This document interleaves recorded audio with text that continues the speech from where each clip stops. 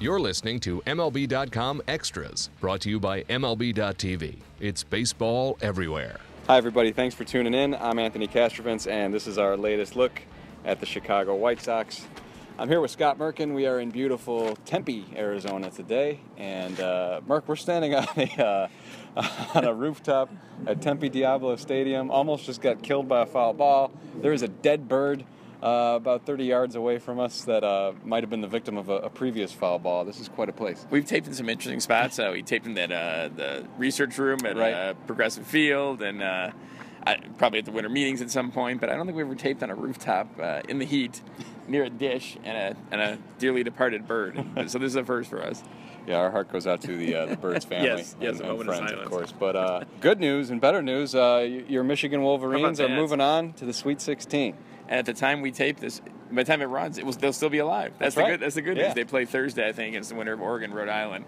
Pretty amazing story. I mean, the best thing about it is that they had that horrible incident with the plane and no one got hurt. You know, I guess Derek Walton, their point guard, who played like an All-American in the last 7 games, had some stitches, but thank God no one got hurt out of it. And they've, not to play on words, but they've seemed to have found a new life since then. They're 7-0 since then and just playing great basketball. So we'll see how long it runs. Rick Pitino referred to them as the Golden State Warriors, and they shot like that against Oklahoma State. Not so much against Louisville, but hey, survive in advance, right, at this time of year. Ohio U didn't make it. Now, that was a bad upset for Michigan a few years ago when they lost to Ohio U.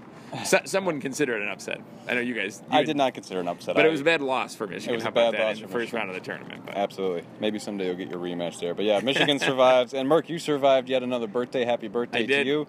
I'm sure all of our podcast listeners wish you the best. I appreciate that. Another year. It was a great birthday weekend, punctuated by a couple Michigan wins. It's sad when that's what I'm looking for my birthday, isn't it? I should probably shoot a little. Nothing against the great alma mater, but I should probably shoot a little higher than a couple Michigan tournament wins as my birthday celebration. But it was a good birthday in the searing heat of Arizona here. Hey, this is a wonderful place to celebrate a birthday. It is. And let's talk about a little baseball. All right. Yoan Moncada, actually we're recording this just at the tail end of a game between the White Sox and Angels. Moncada with 2 for 4 today. He's hitting 300 for the spring. Just what have been your general impressions of this kid in his first camp with the Sox? I mean, I've joked about this before. I think I've said it on the podcast. He's an amazing athlete who probably could play defensive back for the Bears if he wasn't a baseball player.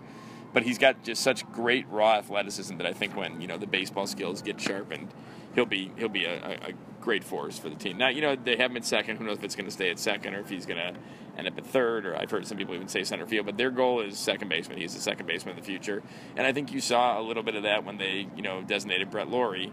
That they have very solid players there right now in Tyler Saladino and Leary Garcia and Yolmer Sanchez, but that spot is opened up for Moncada. It's interesting because, and you've probably thought about this over the time you've covered baseball, is you think about Kopech threw 102 miles an hour and struck out 5 Cubs in 2 innings, and you think, well, why not let him start the season? How could it hurt if you pitch him in the bullpen for a year and let him learn there? And the same with Moncada. You wonder, if he played at the major league level, would he be able to be competitive? But that's not my decision, and they're all going to pretty much start in the minor leagues to begin this year. Yeah, and that's the safe play. But speaking of Kopech, I was over at Cubs camp the other day, and Joe Madden was very impressed. Obviously, how could you not be from that particular outing? But he actually compared him to Aroldis Chapman in terms of the life of the ball. The last, I think he said the last 10 or 20 feet before it hits the catcher's mitt. So interesting comparison there, but obviously a good comparison. I was glad to see Joe opened up a little bit and was willing to talk about it. It's hard to pry him, to get his thoughts on that. No, he's great. Great manager, great guy.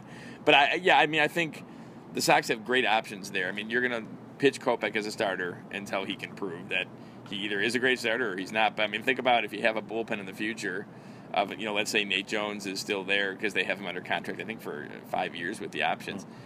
But you have him and Zach Birdie, who pitched well today, came in and pitched out of a first and third jam. And then even Kopech as a reliever. Now, of course, Kopech would be even infinitely more valuable as a starter, but you have a lot of options. There's some definite versatility the Sox have already added in some depth, which is what they were absolutely missing last year. And that's why it went from 23-10 to 33-36 in the snap of a finger, because guys started getting hurt. Nothing against the guys that came up, but they just weren't good enough to keep that going. And now I think the Sox are doing that. And, it's Kopech's an example of a guy they picked up. They can't survive on trades alone, so it's going to have to be international signings. Yeah. Nick Hostetler had and his crew had a great first draft in 2016, so adding those guys in. But, Kopech is electric stuff. I mean, I've heard people talk about that, his stuff is some of the best he was by far the best pitcher in the fall league. And he's been pretty darn impressed out here. Very confident kid, too, and you should be. When you can throw 102 miles an hour, I guess it doesn't really matter who you're facing if you're on your game, right? Yeah, absolutely. Yeah, you can pave over a lot of mistakes when it's coming at 102. No question. You mentioned you can't just build through the trades. You got to build it through the draft and internationally. And but speaking of the draft, Carlos Rodon was obviously a prominent draft pick in recent years. We saw him today, a sharp 4 innings of work for Carlos Rodon. And he finished last season so strong. It feels like he's kind of turned the corner. Yeah, he did that at the end of the year before too, and then had kind of the slow start. So we'll see if he can build on that. And they've done a good job with him. I think everyone had the curiosity factor, because even at the beginning when they were doing PFPs, pitcher's fielding practice, he wasn't even throwing the ball to first. So everyone thought, they wouldn't throw him if something was wrong, but everyone thought, he might be a little sore, there might be a little issue, but they were just taking their time with him because, what's the point of burning, especially in a year where they're not going to say this, but they're not planning to contend and they're not planning to be in it. Why burn innings when, you can save them for the season? So as we tape this, it was his first Cactus League start. Great appearance, 4 innings, 1 hit, 65 pitches, 38 strikes. 5 strikeouts, struck out Mike Trout looking. He had a great little battle of 7 pitches to Albert Pujols. It ended with a little cue shot into right field against the shift. He did a nice job. He looked like, like you said, at the end of last year, the way Rodon looked like. And Rick Renteria, the White Sox manager, talked a little bit about having him maximize his pitches, not throwing as many. His pitch counts could get a little high through 5 or 6 innings, and he'd be a 6 or 7 inning guy. 7 would be lucky some of the time.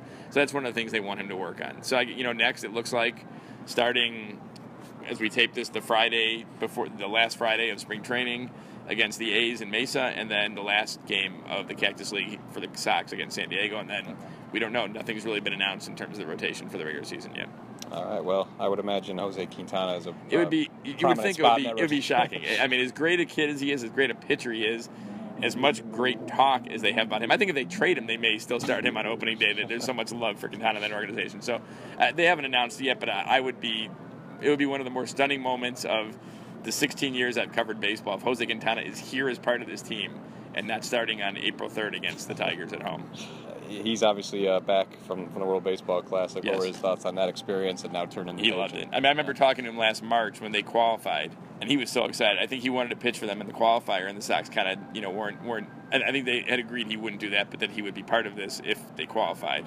And he did a phenomenal. Hit that all-star lineup for 5 2/3 innings. Yeah. Now, granted, his adrenaline was probably flowing a little bit more, and he's just so consistent. I was talking to Zach Putnam today as we tape this, and he was saying that he's seen him throw bullpens where he's hit 30 straight spots in a row, 30 out of 30, and that he's just, his mechanics are almost flawless, and that's why he's just so sharp all the time. Again, I know people, especially sabermetric people, hate the win factor for pitchers.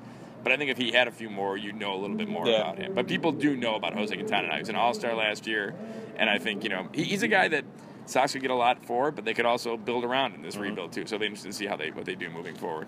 Yeah, it could go either way. I've proposed that. It might make sense to if you're not getting that overwhelming deal. That's certainly a guy you can build around. Well, that's one of the main reasons why he's still here, besides that he's a great kid and a great pitcher, is that they haven't gotten that overwhelming deal for him yet. And just to demonstrate that sometimes those overwhelming offers or those attractive offers don't always pan out as planned, there's Avi Garcia, who I know you were expecting big things from last season. I know from previous podcasts. Did not happen for Avi last year, but he slimmed down this spring. What are your thoughts on him going into 2017? Well, I know fans are tired of hearing the best shape. I trust me, I hear it on Twitter as soon as he you is put an it out annual there. best shape of my life guy. He said he's in, he's at 250. Although someone pointed out to me today, the media guide lists him as less than that. But we're going to go by what he said. He wants to go to 247. He's in good shape. He really is in good shape. And I think he has underachieved. I don't know if he'd say that himself, but he has. He was the cornerstone of the last rebuild attempt, which was kind of a half rebuild, half try and contend, when they had the 3-team trade with Detroit and Boston that sent PV to the Red Sox and Iglesias to the Tigers. And then, he tore up his shoulder diving for a ball in Colorado his first full year with the Sox. That cost him developmental time. Last year he was a DH, and, one of the people in the Sox organization said, you don't give enough credit to the veterans who handle that spot. Mm-hmm. So he's 24 and trying to handle it. Yeah. But this is his year. He's got, you can only go so long saying he's got to do it. This has got to be the year he produces. So we'll see what happens. He's going to be back out in right field for a large amount of the time. We'll see how he responds. He hit well with runners in scoring position. Great with runners in scoring position. Yeah, I think he hit 345 and then 455 with runners in scoring position and 2 outs. So if he can carry that philosophy where he just kind of says he doesn't focus on anything but just trying to get a good pitch to hit, seems simple, into the whole season, then you may have something there. Because he certainly is an immensely gifted athlete. It's just got to translate into results, too. All right, there you have it. The latest on the Chicago White Sox. On behalf of Scott Merkin and the Dead Bird up here on the And the Wolverines. And the Wolverines, of course. I want to thank you for tuning in. I'm Anthony Castrovince. This has been MLB.com Extras. MLB.TV Premium, the #1 live streaming sports service, is celebrating 13 years. Watch every out-of-market regular season game live or on demand in true HD. Real-time highlights, live look-ins, pitch tracking widget, and more. MLB.TV Premium includes a free At-Bat 15 subscription. Watch live baseball on over 400 mobile and connected devices. Watch at home, in the office, or on the go, every night, on every device. Blackout and other restrictions apply. Visit MLB.TV for details.